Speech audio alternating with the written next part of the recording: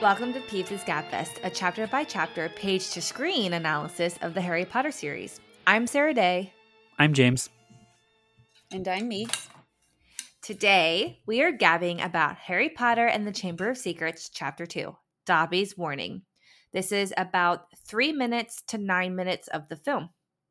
Before we start the Gabfest, a quick spoiler warning. We will be using our vast knowledge of the wizarding world to compare the page to the screen, and we may gab about moments that happen later in the books or the films. So, you've been warned, Dicklefirsties. But first, a message from the Daily Prophet.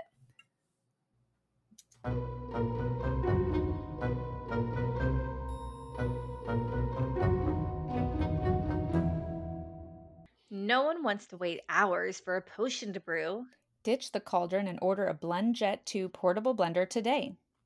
Sure to get you invited to Slughorn's parties, the BlendJet 2 makes blending so easy and convenient. BlendJet 2 is portable, so you can blend up your potions even while riding a broomstick. It's small enough to fit in your cloak, But powerful enough to blast through tough ingredients like frozen fruit and lacewing flies with ease. BlendJet 2 is whisper quiet, so you can make your morning potion without waking up the whole common room. Lasts for 15 plus blends and recharges quickly via USB-C. That's a muggle contraption. Best of all, BlendJet 2 cleans itself. Just blend water with a drop of soap and you're good to go. I really want to get the black one and add the Hufflepuff logo. Yes. Yeah, and I want a blue one so that it'll match, well, Ravenclaw, but also my kitchen counters. That's like super important. It's got to Yeah. match the kitchen counters. It's nice and convenient if that can happen. Black goes with anything, so I think I'm good. Yeah, it's true. Well, what are you waiting for? Go to blendjet.com and grab yours today. And be sure to use the promo code GABFEST12 to get 12% off your order and 2 free day shipping. No other portable blender on the market comes close to the quality, power, and innovation of the BlendJet 2. They guarantee you'll love it or your money back. Blend anytime, anywhere with the BlendJet 2 portable blender. Go to blendjet.com and use the code GABFEST12 to get 12% off your order and free 2-day shipping. Shop today and get the best deal ever.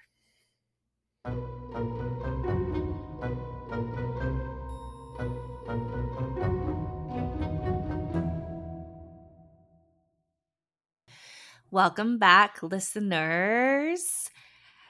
You may know this. I'm pretty sure you both know this, but my favorite character of this series is Dobby, and we are finally introduced to him.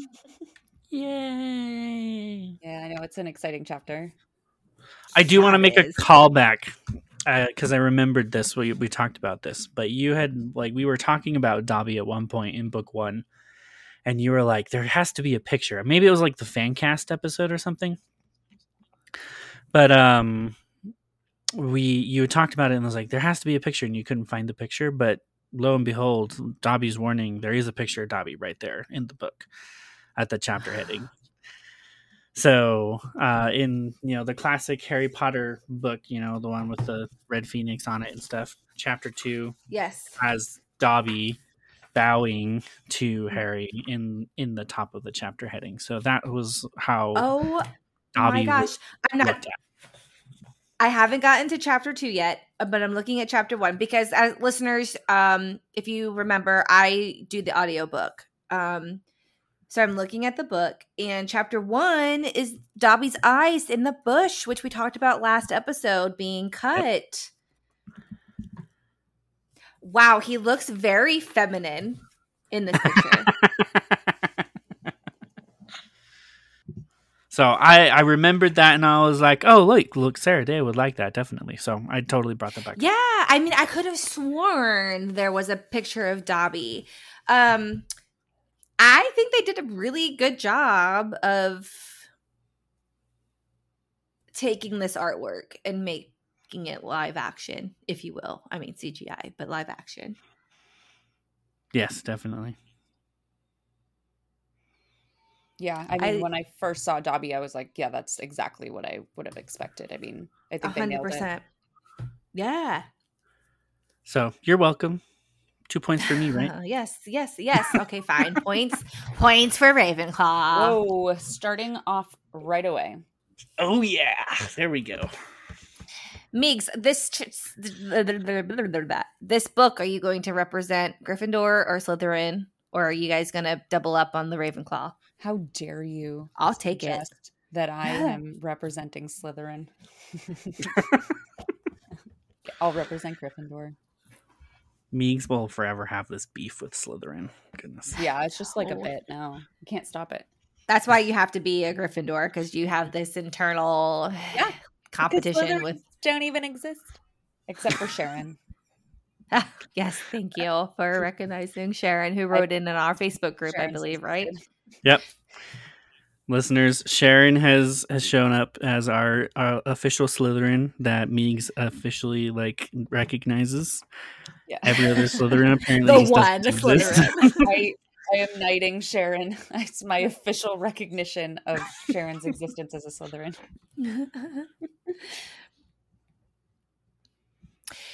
So Harry comes up to his bedroom and finds Dobby in his room and ever so politely says, "Oh, this is really not a good time for me to have a magical creature in my room." However, Dobby has other plans. Dobby, what were your thoughts on? Yeah, what were your thoughts on Dobby's portrayal and how this went from the page to the screen? So there were definitely some lines cut for sure. I recognize that way off the bat. Like they shortened the conversation between Dobby and Harry quite a bit, but overall, like what they did leave, kind of gives the idea of a cross of why Dobby's there, and I think that's really, really well done. Toby Jones is the voice of Dobby, and I love that man. He's a great actor. He's really enjoyable and all that.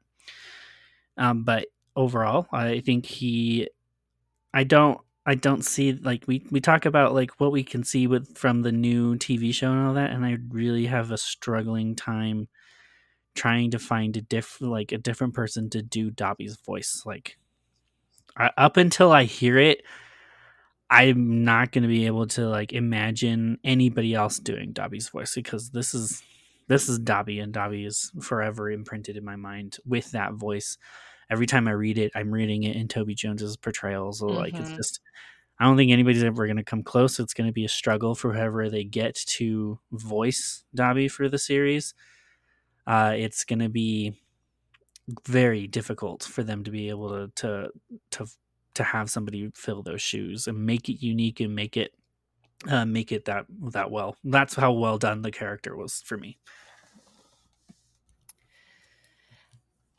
Yeah, I agree. I mean, I think it's really hard to imagine Dobby looking or sounding any different than in the films, because he was so spot on with what I had imagined him in the books, and so or how I had imagined him when I was reading the book. So yeah, I agree. It's going to be weird to see Dobby be portrayed differently. So yeah, I don't know.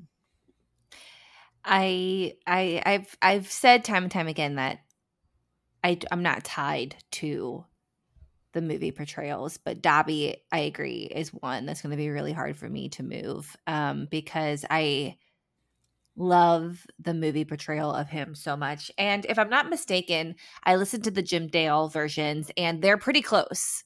Toby Jones and Jim Dale's portrayal of Dobby's voice. And so that is what I'm used to.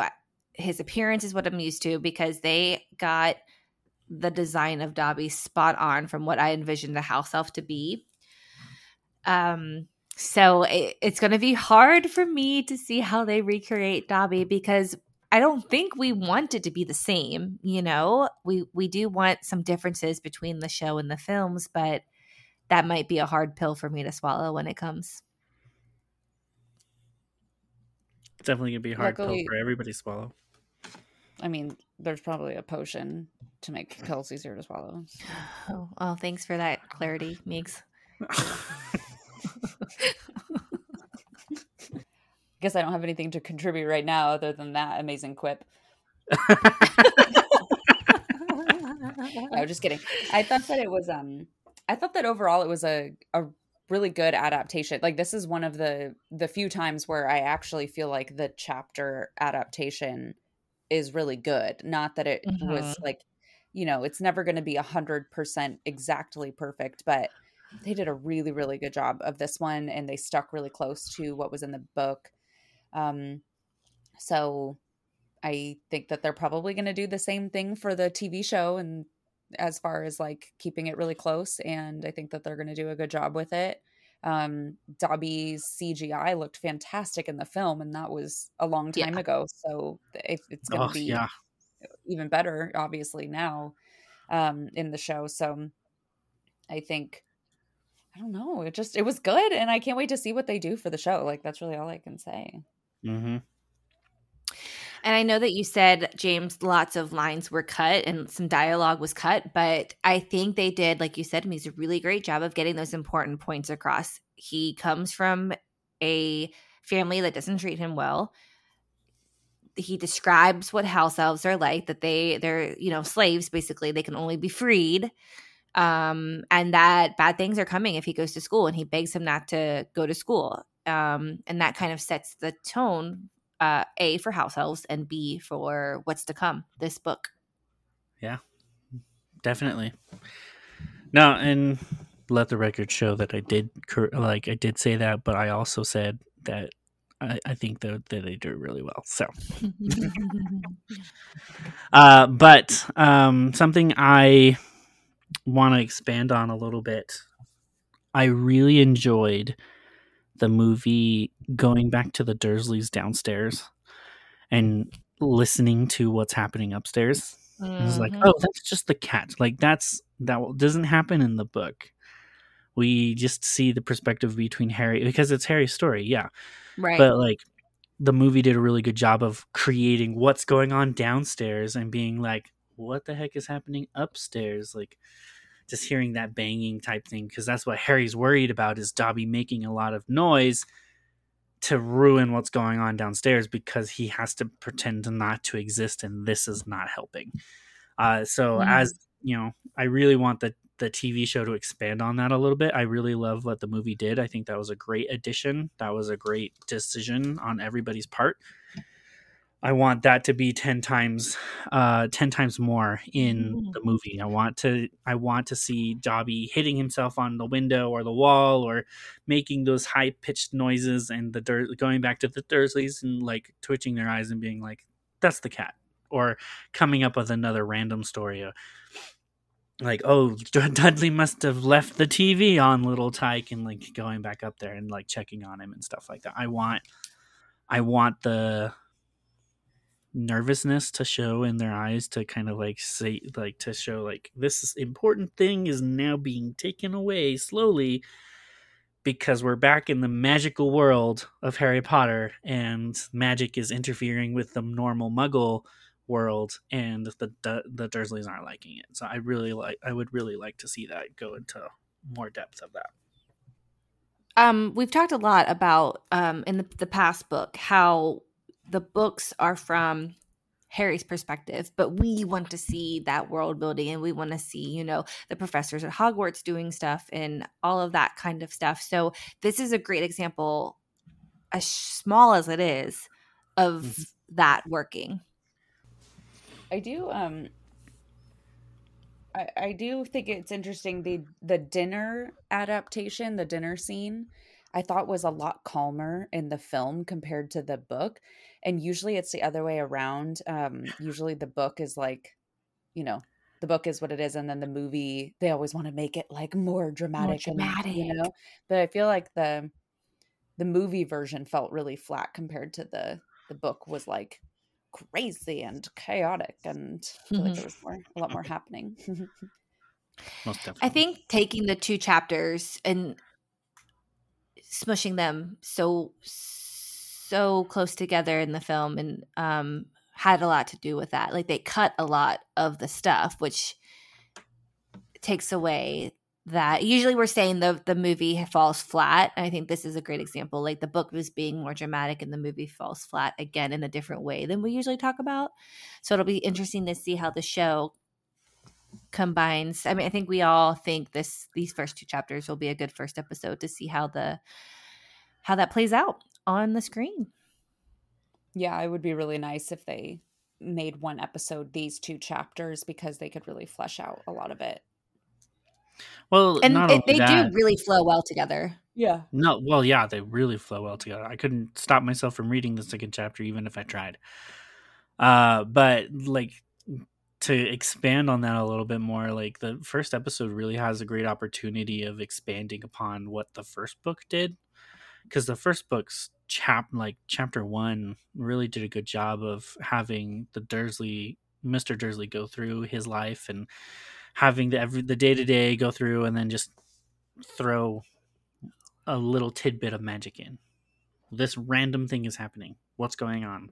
What is this? And then boom, full out magic. And I really feel like this could be a mirror to the beginning of season 1 and to the beginning of the book. Like these 2 chapters do a really good job of mirroring that, because chapter 1 is just, it's all boring, it's all flat, it's the Muggle world, but there's an inkling of magic, eyeballs sticking out of a bush.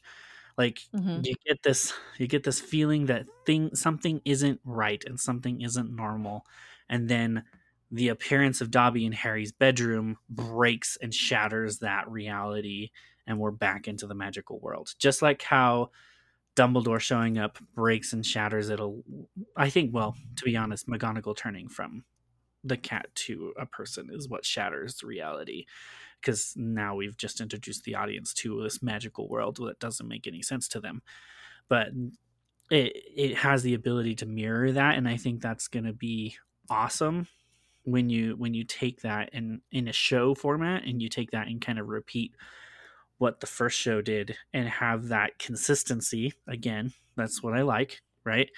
But to have that consistency continue from the first season or the first book into the second book. Like that second book does it really well. This time it's 2 chapters instead of 1, but J.K. Rowling does a really good job of having the Muggle world contrast versus the Wizarding world contrasts. And when we travel through the Muggle world to the Wizarding world, it's very abrupt, and it throws the reader off for sure, because it's a brand new thing that just happens. And I want that feeling to happen in the show for sure. Agreed. So any other thoughts on Dobby's introduction in Harry's bedroom before we get into the disaster that's about to occur?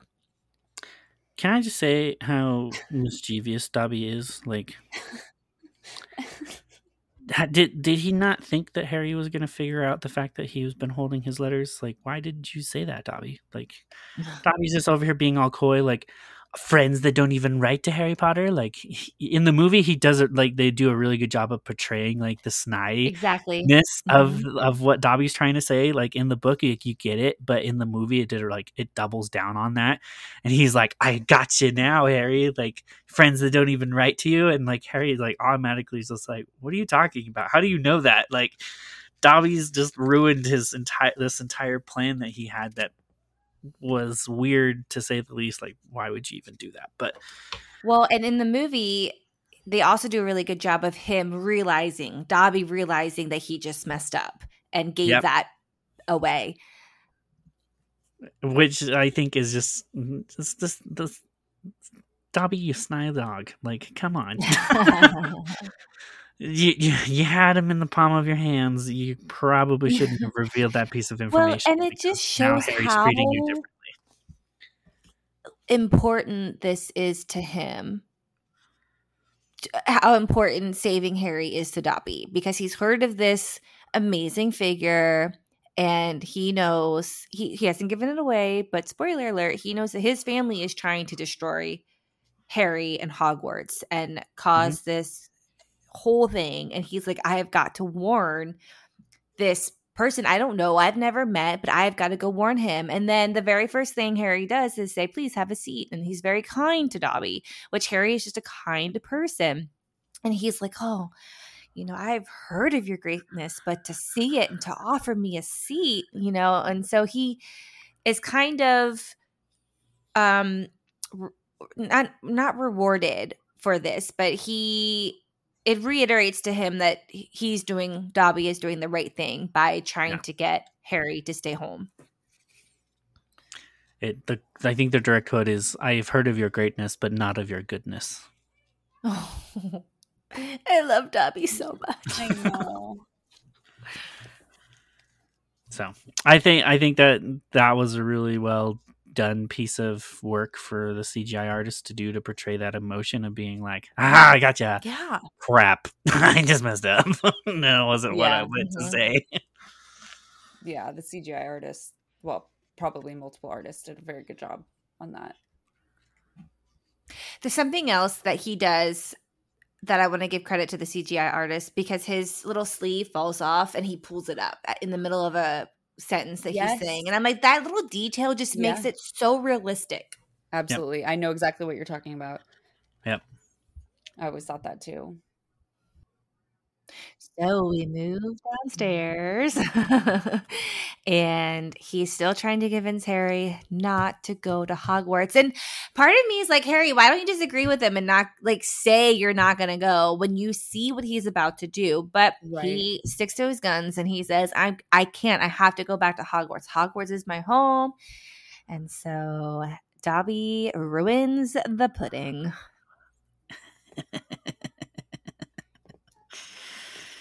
The pudding, not the pudding.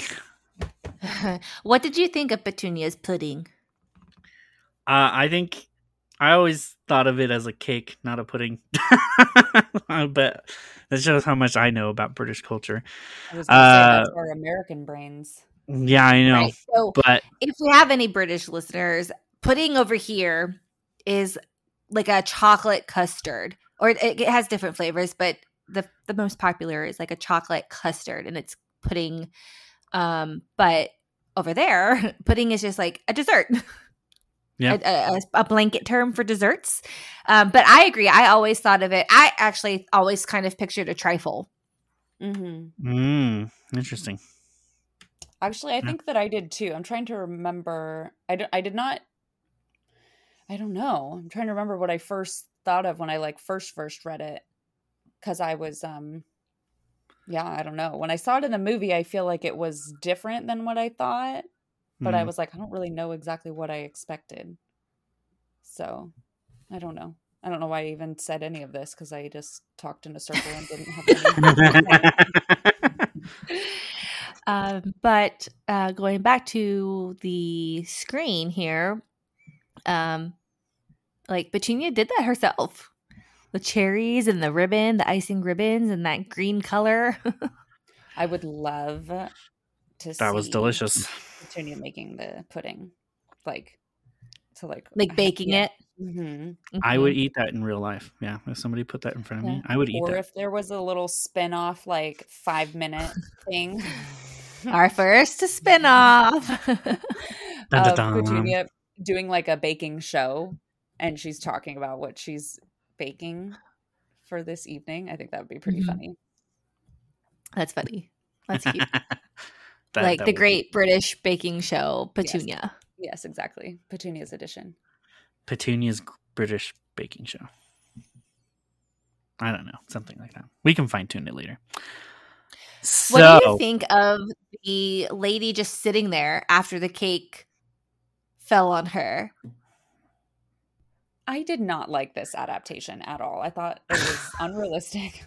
Now, okay, I think the most realistic part of this was the house elf snapping and making the pudding fly in the air.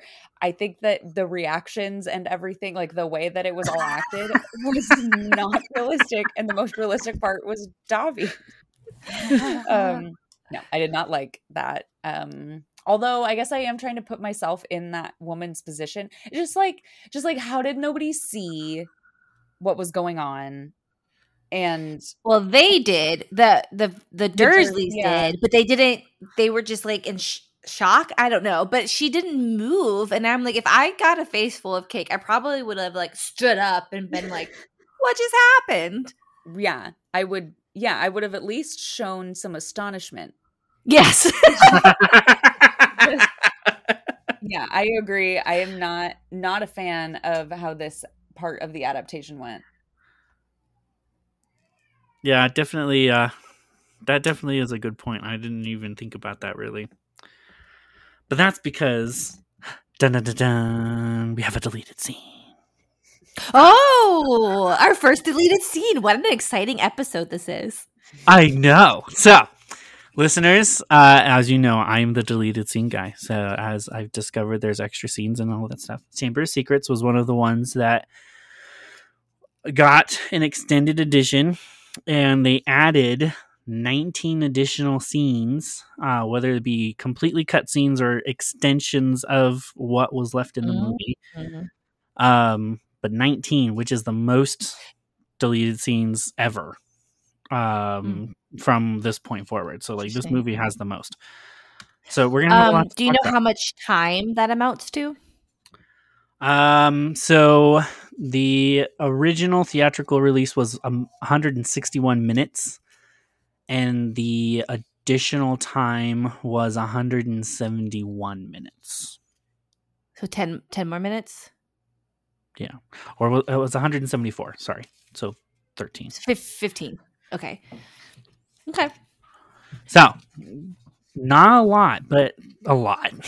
Enough to kind of like give you different perspectives of what's happening and stuff like that. So first and foremost, in this deleted scene is an extension. So we are back to Dobby floating the cake. So he floats the cake. The cake is floating there. Harry's trying to go in and grab it. The extension starts with Petunia going in and saying, "Oh, Mr. Mason, Mr. Vernon tells me that you are such a wonderful golfer." And Mr. Mason replies, "I just golf occasionally. I play occasionally."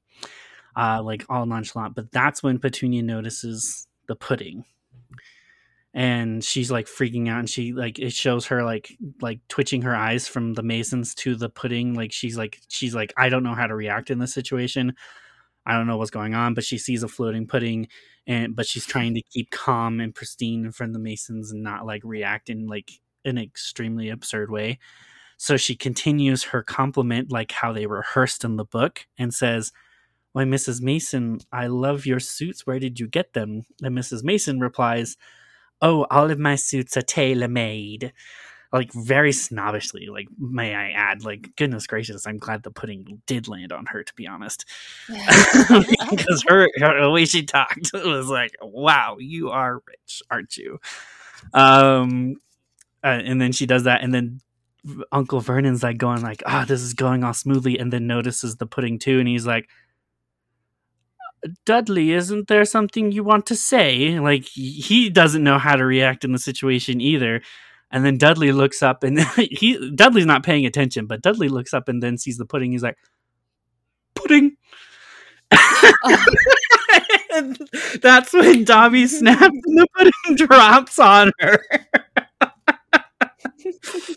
It was just hilarious. I was just like, that. Why was that taken out? I can't believe Yeah. it adds a little bit more dynamic to it, and that's why I kind of like enjoyed it a little bit, because it kind of shows them freaking out inside, because they want to stop it, but they don't want to bring attention to themselves, so they don't know how to stop it. So, but all they see is Harry floating it. They don't even see like Dobby or anything. Like, they just see a floating pudding, right, and Harry's hands behind it.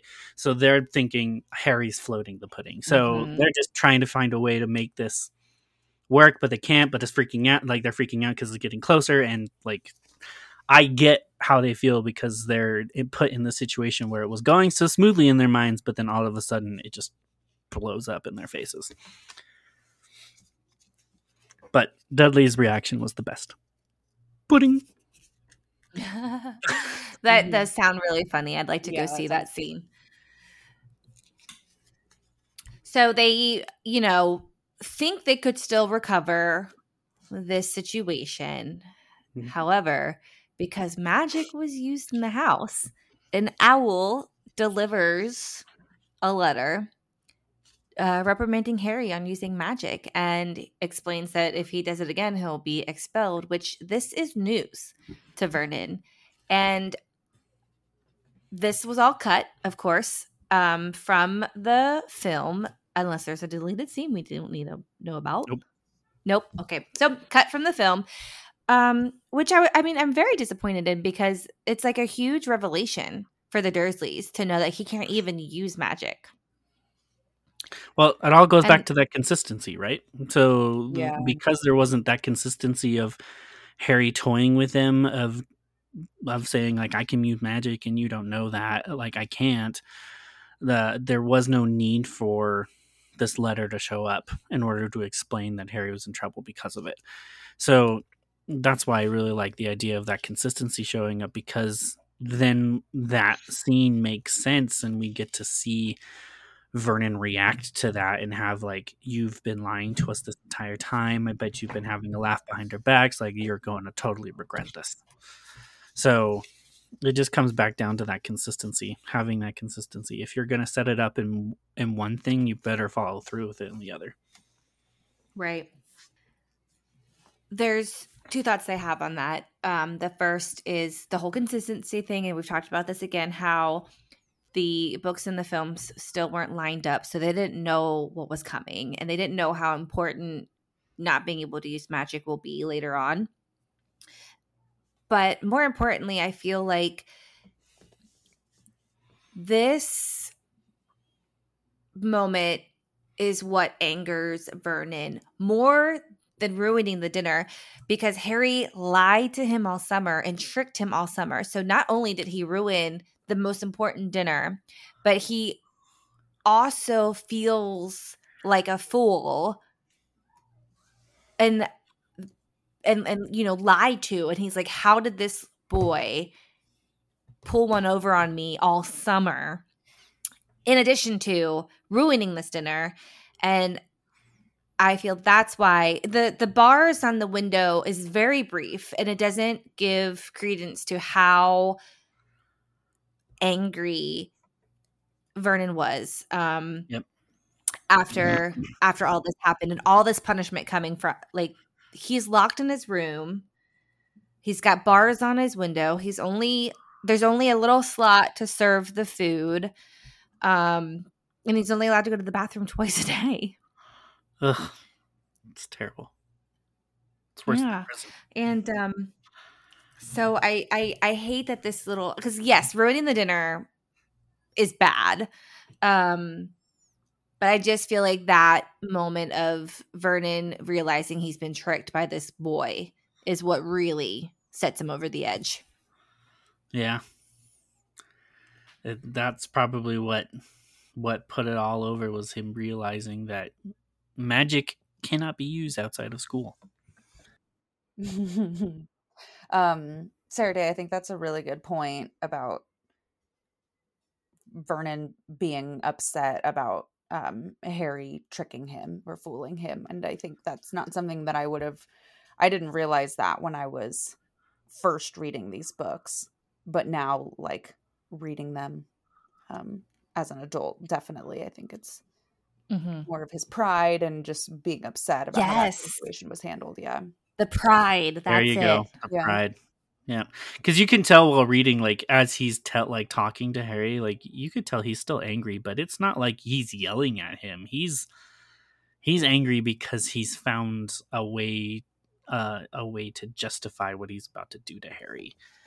Like, he now knows that he can use this against him because Harry can't do magic outside of school. So now that he's locking him up, he can't get out. No, you're not going to go back to that school ever again. Like, I found something that I can lord over you now. I'm going to use it because you just did all of this stuff to me. And so, well, and forever that was what the Dursleys had, especially Vernon, was they were able to hold stuff over Harry's head and they were able to have that control over him. And this is probably the first time in their in Harry's life with the Dursleys, I guess, where Vernon felt like he didn't have control over the situation, and that was freaking him out. And so now he's like angry that he was fooled, but it's gonna, of course, turn into something that, you know, is very good for him because he's able to have that control back. Yep. And I think Definitely that's a point. great point to why the punishment is so over the top, because that control is back. So he is kind of reminding Harry that he is the authority in this house, and he has the ability, like, you better behave or this is going to be your life for the rest of your life. He was definitely ready to not have Harry go back to school, that's for sure. Because he knows that if Harry tries to use magic, he's expelled. That letter gave him all the knowledge he needed to be like, you use magic one more time, even to try and get out of this house, you're done. You can't go back to that school. Right. So I'm going to prevent you from going back to that school. So it was just what he needed to feed his anger off of the entire situation of what was going on, because, you know, it was important to him. He lost out on something big that would have apparently bought him a house in Majorca. Yeah. I think you nailed or hit the nail on the head, James, what you just said, because when he's reading the letter, he hands it to Harry and he's chuckling, isn't he? Yeah. Because he's like, oh yeah, like the cards are in my hand again. It's a different type of anger. It's he's not yelling at him like you would have expected him to do because he ruined this thing. He found out information that now puts it back into his ball field of He's control. got the upper hand. He's got the upper hand. I think so it's now his anger is basically joyful contempt. Yes. Like, he's now ready. He can punish him in more long-term other ways because he doesn't have that fear anymore. Exactly. He doesn't feel like Harry's just going to react. We need that in the show. Yeah, definitely. He's not afraid anymore that Harry's going to react and do magic on him. He knows that he can't do it, so he's going to go back to how he was, and it's vicious this time. So we feel bad for him, and Harry's also feeling bad for himself because he dreams about being caged in a zoo because he's caged in his own home. Yeah. Yep. It's so sad. It's just like, again, like we talked about for chapter 1, how it's so dark. Like, that is insane what they did to Harry. And that's just like what his life is. And it's written in such a way where it doesn't feel like Harry should call the police on whoever the British police are. Yeah. Is there no Constable. Child Protective Services? Yeah. What is the CPS of England? And what was it like in the 90s? That's true. Were kids just barred into their room? Then it throws into question the entire mindset of Dumbledore. Really, like I know we're only in book 2, and a lot of people who are reading these for the first time aren't even considering this, but as a person who knows the entirety of the story, you really have to sit down and ask yourself, after you've just read all of this dark, abusive stuff that's happening to Harry, you really go, what are the pros and cons here? Like, didn't Dumbledore ever realize that this was going to be the case? Like, even if he didn't realize that in the beginning when he was a baby, I'm sure he has ways of keeping tabs on Harry throughout the summer. He's got to at least understand and know what the Dursleys are doing to him on a consistent basis. Like, well, we know that Mrs. Fig is there for that very reason, to keep tabs on him. At what point do you have to justify to yourself, like, his life is going to be safe, so he has to stay there, Right. even though he's going through all of this abuse, because in the end he has to stay there because he's the protection spell. Mm-hmm. It's protecting Harry from the dark forces that, because of the magic that's involved and all that stuff. It's protecting Harry from the dark forces that would touch him. But That's a big but, though. it's a big but, because at this point in time, like, Voldemort's been defeated. Like, yeah, he's not completely gone, but how can you really justify leaving a kid there to that much mental abuse and that much physical abuse and emotional abuse because he'll be safe? Yeah, I mean, like, later it makes sense, but because Lord Voldemort's back and he can just come in and kill him, but he can't now because he can't touch him. But in the beginning, we don't even know all of this, and that doesn't make sense to us now. And why can't Dumbledore even at least, like, go to the Dursleys' house and be like, dudes, you can't do this? Like, why can't he, especially if instill some fear in them himself. Right, especially if, like, they know, Vernon and Petunia, like, know that Harry has to come back. And of course Petunia has more information on this than Dumbledore did, or than Vernon did. But it's understood that they are required to do this for Harry's life safety. And so they know that they have to do what Dumbledore says. And so, I mean, I feel like it wouldn't be that hard for Dumbledore to just step in a little bit and just be like, hey, you can't torture him. Like, we get, Harry needs to build up some resiliency and whatever. You don't have to like him as much as you like Dudley or whatever, which is still insane. But, like, knowing who the Dursleys are, Dumbledore, I don't know, I feel like there's a lot of times that Dumbledore honestly really think that you honestly do think that now, because, like, there's no excuses for him to not have known what was going on, because there was Mrs. Spook there. Yeah, he does a lot of questionable things during Harry's years. A lot. Really questionable. Dumbledore, I love you, but come on, dude, you could have done something to make this a little bit easier. Imagine if he had his own kids. It'd be bad. Dumbledore should not be a parent. I think he knows that about himself, to be honest. He probably does. Instead, just in control of, like, hundreds of children every year. So right, yeah.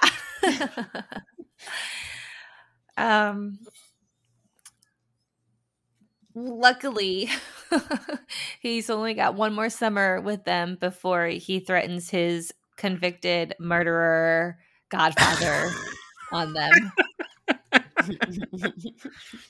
Yeah, I have a godfather, by the way. And he's a convicted murderer. Well, so, all that abuse and torture and dreaming about being locked up in a cage. And then finally, he's awoken by the rattling of bars. Some familiar red-headed friends, right? Arriving. Well, I mean, he's in the middle of his dream, and he's dreaming that bars are being rattled, and, like, so that's making him go, I'm trying to sleep. Yeah. But he doesn't realize that his bars are actually being rattled, and he wakes up and there's actually people looking at him through the through the bars in the window, and you just see the face of Ron Weasley. Like, just, it's his friend, Ronald Weasley. Bam. And it's just like, well, okay then. That's the end of that chapter. I would love to see, like, Ron, Fred, and George witnessing this and their reactions to him having this dream and, like, reacting to them and, like, trying to wake him up. Yeah, I agree. I want a little bit more context from the twins and Ron themselves. Like, I would totally not object to having the beginning of the second episode, like, maybe have the end of the first episode be Ron, like, be like how it ends in chapter 2, have Ron show up at the window and being like, hey, Harry, it's me. Like, that's the end of the episode. But then I want episode 2 to come in and go, yeah, like, explore the Weasleys coming to the determination of having to go rescue Harry. Yes. I like Like- that idea a lot. Yeah. Ron and Fred and George are like talking to each other and being like, "We haven't heard from Harry like all summer. He's not like writing back. He's hasn't responded to any of these letters that we've been sending him." Like they just Well, you come know up with that the it's- idea and go, "We need to go save Harry. Like let's go Yeah. take this car that our dad just brought home and is enchanted to fly, and we'll go get him ourselves." Yeah, because you know that they're all asking, especially Mrs. Weasley and the twins, I feel like, are continually asking Ron if he's heard from Harry. And so Ron, you know, they're at the breakfast table or the dinner table or whatever, and Ron's saying that he hasn't heard from them. And then you know that after everybody leaves the table, the twins pull Ron aside and they're like, let's take the car. Let's go. This was definitely the twins' idea for Yeah. sure. Oh yeah. And I'd also love to see like them leaving to go plot, and then Mr. and Mrs. Weasley saying we should go get him. Like, let's wait another week and then let's talk to Dumbledore or something and go get him ourselves, because they bring up later like we were gonna go get him. Why'd you take the car? Blah blah blah blah blah. So to see that kind of be pulled back later and kind of full circle would be fun.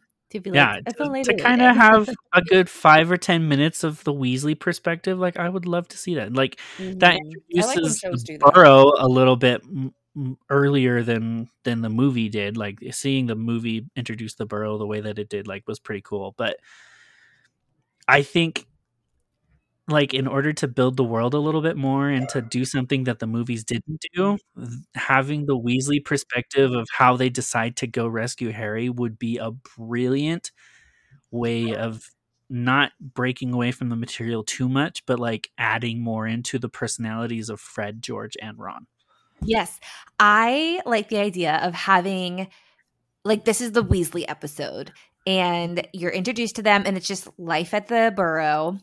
You know, day-to-day life at the Burrow, and everybody getting progressively more and more worried about Harry as the days go by. Again, not the whole episode, but like 5 minutes in the beginning, and then we go get him, and then we go back to the Burrow. But just like Molly and like getting the gnomes and like just life, not the troll in the attic, but whatever we find out is in the attic. The ghoul in the attic, and just things like life in the Burrow, introduce the Weasleys, and then we cut and take the car to go get Harry. I think that's brilliant. Yeah. Well, and they don't even have to, if, you know, so I think obviously Max is going to take our idea and roll with it. So they don't even have to show a lot of the Burrow before they go get Harry. Like, if we want to have a bigger introduction, after they bring Harry back, because they can just show just the kitchen table or the living room or whatever, and or even out in the field or something like that, where it's not showing the whole magic of the place yet, and just like those conversations happening, like Arthur and Molly being like, okay, we're gonna wait another week, and then the twins convincing Ron that they should just go get him. Like, they can have those conversations without giving away too much of the Burrow if they want to have that big reveal when Harry gets there, so that we have the same perspective as Harry of seeing it for the first time. So I'm kind of torn because I get what you're saying, because we wanted like Harry's perspective and the contrast from him going from the Dursleys to the Burrow. But I kind of also like the contrast of, besides Dobby, no magic in the first episode and being caged. Yeah. And then having this just dreary and droomy first episode, and then into this bright and magical opening to the second, and the contrast between that. So it's hard. It'll be interesting to see what they end up doing. Yeah. So here's how I'm envisioning it a little bit. I envision. Should we save all of this for the actual? No, we got a whole book we have 18 weeks. That's true. That's true. Okay. Sorry. No, Go ahead, James. that's not happening, Meeks. So, so 5 how I points from envision. Gryffindor. We're trying to keep us in line. 5 is excessive. You can I'm trying to keep your points. The I was Ravenclaw and the joking. Hufflepuff in line, and I get the points. Take it away. No. 5 is Keep excessive, Sarah Day. How dare you? It was a joke. Okay,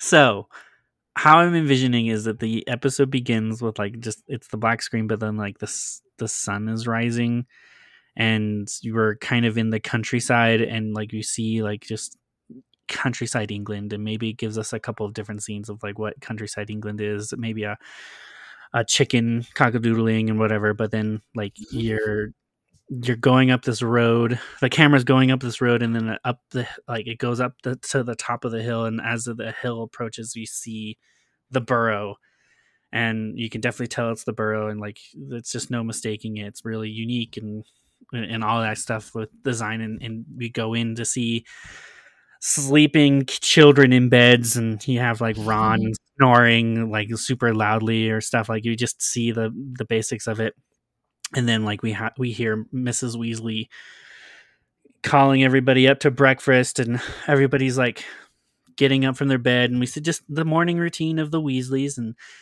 everybody's sitting down at the table because it's just a complete contrast of what we just left Harry into, and we're with the unanswered question of like, why is Ron outside Harry's window? So it's a really great just like little cliffhanger to leave off of, but then we just start off in this random place. Nobody knows what it is. Yep. Nobody knows it's the burrow, but we see Ron. We recognize Ron. We recognize the twins. We recognize Mrs. Weasley even. So we gather we're in the Weasley's home. Don't know what it's called. Don't know what's going on. It's just breakfast at the Weasley table. They start having a conversation. Mrs. Weasley brings up, Ron, have you heard from Harry at all? And Ron goes, no, I haven't. And like they have that little awkward discussion of, oh, I hope he's okay. But they continue on their day. Mr. Weasley's getting on, about ready to go to work, but Mrs. Weasley holds him aside and says, hey, I'm worried about Harry. Like, I think we should go get him. And then Mr. Weasley throws out a line, I'm really busy at work. Maybe we can do this on the weekend. Like, let's discuss this a little bit more on Saturday, because right now I don't have time to think about this, and to indicate that he's got a lot of raids going on and all that stuff. And so that leaves it on that. But then Fred and George come in and sit next to Ron and go, we've been thinking, Ronald. And say to themselves, like say to Ron's like, we need to go get Harry, because obviously something's not right. This isn't like him and all that stuff. We need to go see what's going on. I hear Dad has put in a new thing in the car that makes it fly. And they kind of come up with a whole plan with Ron, and Ron's like, well, when are we going to do this? Fred and George look at them like, let's just go tonight. And so they all go to bed. It's nighttime. Like we don't need to see anything else about the day. We don't need to give anything else about away about the burrow. It's now nighttime. Everybody's sleeping. Ron and Fred and George hop up out of their beds, get into the car, start it, drive down the road, and fly off into the air. Maybe we get to see the reactions as they're flying the car. I don't know.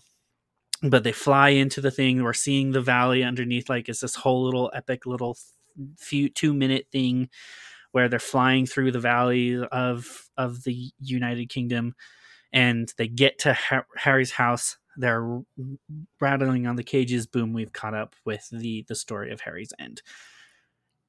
5-10 minutes. Okay, there's one thing. Yeah. No, okay, I love it. I do. I love it. And there's two things. One thing I would add in the beginning where it's like the countryside and you're seeing just the nice sunrise, just slowly start adding in something magical. Like maybe it's like the gnomes, and that's then when we see the burrow. Just some sort of like, wait, what was that? What was that thing? Okay. I would like an explanation during this scene, this incredible scene you just created for them, on how they knew how to get there. Oh, yes. That would have been I hadn't thought about that, but that would be a very good idea to figure out. I don't know. You mean how they knew how to fly there? Yeah. No, how do they know where Harry lives? Oh, yes. Well, yeah. Because I guess when they send stuff, they don't necessarily need an address, because the owl just knows. Yes, correct. Because owls are they have Errol with them, and they're just like following Errol. They tie a letter to Errol's leg and says, go deliver it to Harry, and they just start flying. That's it. I'm fine. That's my explanation. They're following Errol the whole time. Me too. They're like, watch out, Errol! Errol's about to hit an airplane or something. All right. Any final thoughts? Or do we have a Meigs lightning round? No, the only other thing that I thought of was the letter for the hover charm comes so fast. Like, Oh, so these fast. guys are so fast. Yep.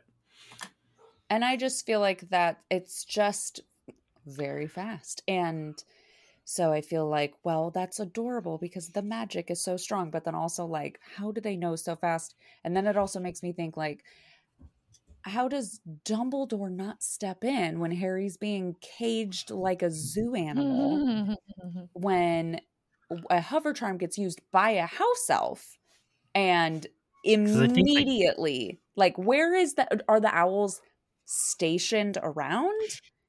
Like, how do they have the letters? Like, how does the owl have the letter? You know what I mean? Like, did the owl apparate? Because how can the owl fly that fast from where the Right. Ministry of Magic is all the way to Privet Drive? And I would imagine it goes that fast wherever one of the students are. So Maybe they can have it come through the chimney instead. Like through the fireplace. the I don't owl, know. Yeah, like they sent the owl through there's flue gotta be powder. something. well, Or you they could can't just you can't have flue powder connected to any random house. It has to be actually like They must have go like through a bunch of stuff to get connected to a house in order to That's be able to true. use. You're right. I guess if they were to do So something like that, though, it's more like they would have like portals set up, kind of like bus stops where it's like in certain spots where like they could send the owl to this location that's closest to where that house would be. yeah. So they could just cut, they could have Vernon say, like, he's so angry he can't even speak and he's just go to your room. And then it takes away from what we were talking about how the letter is what gives him that power. But he can lock him in his room and then the letter comes hours or the next day. And then that's when he comes in chuckling and he's like, you can't even use magic. And then that's when he puts the bars on. It can't be the next day because the owl swoops in on Mrs. Mason's head. Oh, crap. And Yeah, scares the that's crap out of her. true. So I think even though that it's fast, I really think that maybe they're closer to London than we realize. I don't know how. I think the place that they're located in is Sully. I don't know if Sully and London, Surrey. I think it's Surrey. Sorry, not Sully. I don't think Surrey and London are that far apart because they do make references to driving to London. But the So charm happened, and then it was like within minutes. There was a letter. It wasn't. Wasn't it? Didn't he do the Nope. hover? Salvaged it. They salvaged the dinner first. They said that they almost explained away Harry's like moment of disturbedness, and they were about to like close the deal again, and then all of a sudden, an owl comes in and leaves a letter on top of Mrs. Mason's head, and she goes and freaks out. Surrey is So Surrey is 58 minutes from London. Okay, so because there's probably like this really special random thing in the Ministry of Magic that lets them know when underage magic is used, they probably react really quickly. Because they're magical owls, I can be okay with the fact that maybe they take like 20 minutes to fly from London to Surrey to deliver this letter. So essentially there has to be like a 20-minute gap from them trying to calm this all down, clean up Mrs. Mason, salvage the situation, have Harry like be in his room or in the kitchen, away from the situation, but like still there so that Mr. Dursley can go and talk to him later, and then have like the whole letter debacle happen kind of scenario. So just relatively closeness of it all, I think it's a little bit believable with how much time has passed, but without actually knowing how much time passed, I see where we can kind of get mixed up on. I'm even fine with it being an hour, to be honest. We don't have to see that, of course, but they talk about how she takes the ice cream out of the fridge and they serve ice cream instead. There's probably she has to clean up, I'm sure. Maybe Petunia goes and gets her an outfit. So I can see all of that. Like the salvaging part, I can see taking an hour. And yeah, you're probably, I mean, and they're flying out, like flying is faster than driving. I don't know if I can change the Google directions to fly. Probably not. So you're right. Probably 20 minutes to half an hour is probably how long an owl takes to get from London to Surrey. And don't forget, it's a magic owl. So, you know, anything can happen at this point. But that definitely is a thing that should be addressed for sure. Because, like, having it instantly appear does not make sense. Reaction time wise, it doesn't make sense. We need a mini series on the Ministry owls, or just the owls of the wizarding world in general, or just like, yeah, the Ministry, a series of just the happenings at the Ministry. I'm sure there's lots of fascinating things that go on there. We got to know all. Well, cool. Are we ending this off with our peeveses? We can do that now, unless there's anything else you guys want to talk about. I'm good. Okay, James, kick us off with your peeves pleasure. My peeves pleasure is that additional scene that they added with the Dursleys explaining away Dobby and Harry that they have a cat upstairs. I really think that was a really good addition. I'm when it comes to taking source material and turning into a different adaptation and stuff, I'm always a big fan of adding things if it makes sense, and that definitely was something that was added that made sense and was definitely worth it overall, because seeing the perspective of the Dursleys reacting to what's going on in Harry's bedroom, I think was a brilliant streak of genius on the director and the writer's part. So I definitely want more of that in the show, and I think that overall with what's happened, that was definitely one of my favorite parts, was just having that happen and being like, oh yes, that's what I want. My pleasure was the Dobby adaptation in general. I thought that it was just great. I think the CGI was good, the acting was good, the voice was good. Like, you know, we already went over that in more detail, but I just think it was a fantastic adaptation. I'm really, really pleased with it. Continuing on the Dobby topic, I love that the my pleasure was that when Harry walks into the room, Dobby is jumping on the bed and just having such a good time. And I think that really reiterates how terrible of a life he has at Malfoy Manor, and that he can just find so much joy jumping on the bed. That's such a good point and really sad. All right, peeves. Okay. What did I not like about the adaptation? Well, I don't know. Like, this is just one of those things where I didn't have a lot of complaints. Because I feel like what the book was like reiterating to what the movie was reiterating was like done really well. As an adaptation, like it cut the things that it needed to cut, but it kept the things that it needed to keep. So overall, like, I don't have a problem with it, and if I tried finding something, I don't think I really could. At this point, I would feel nitpicky myself just thinking if there was something that was wrong with it.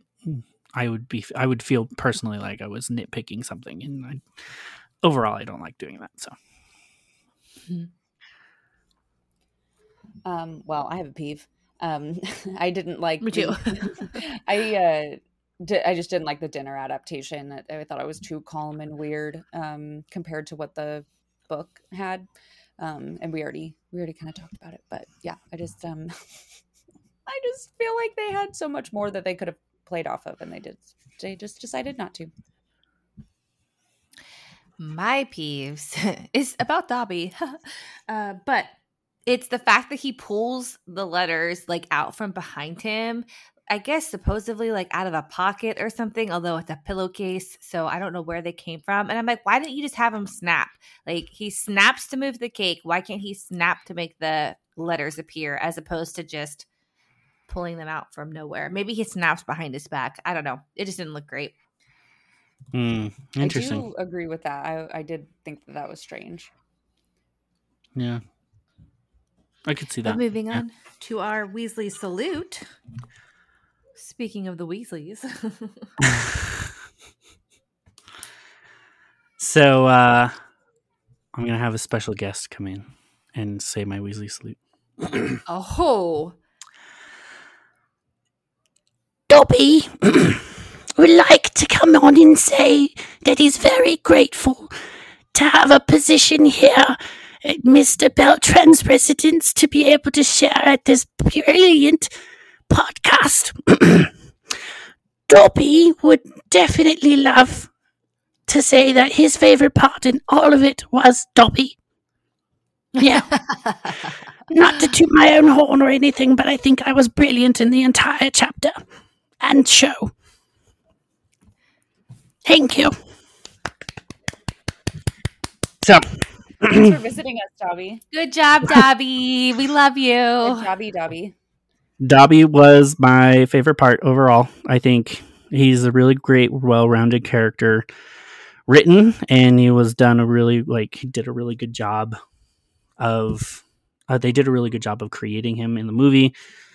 I really don't think that there would be anything else really to salute, except that it's just he works well in the movie, he works well in the book, and I really enjoy the idea of being able to get more of him as we get these TV shows going, and like seeing him develop in the next coming books that are coming up. Having him show up again and again and again as like a recurring character is just gets me excited, and I think that is probably one of my best things. And Dobby so happens to be one of the first voices I ever got to do, so that's why I did that. Oh. I say 3 points to Ravenclaw for Dobby's voice. Yep, I'm fine with that. Agreed. And Meeks, what was your Weasley salute of the chapter? Dan's acting in this scene, I thought he did such a good job. Yeah, he did. And especially considering that he was looking at nothing. Yeah. I thought he did fantastic. I believe when I was watching the making of these films back in the day, there was just like a stick with a tennis ball Yeah. at the end of it. And he was looking at it. So to act so convincingly that you're talking to Dobby and like, I At agree. that age, I mean, he was, well, he 12, was a little, 13? Like 12 or because he was- 13. it was a little ahead of them when they came out, but they had to be filming it for a while. So that's a very young age to be acting that well. I agree. Well, my salute is Dobby's design. I thought that they did such a great job. Everything, his CGI, his voice acting, everything was really great. So hats off to Toby Jones and the graphic designers. Mm-hmm.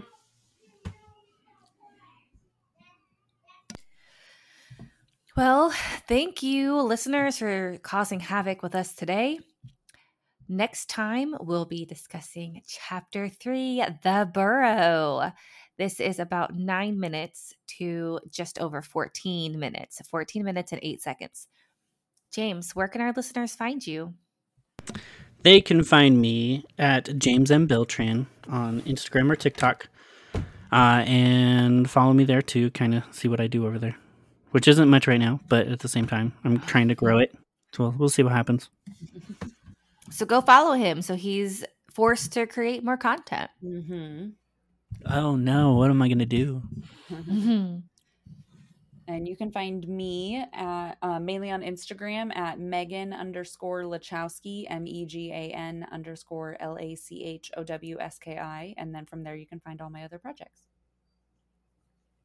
And you can find me, Sarah Day, on Instagram at captain.mcdee. That's MCDEE. And just like Meigs, you can find my other projects listed there as well. And I may have some Harry Potter themed earrings on my business, so go check that out.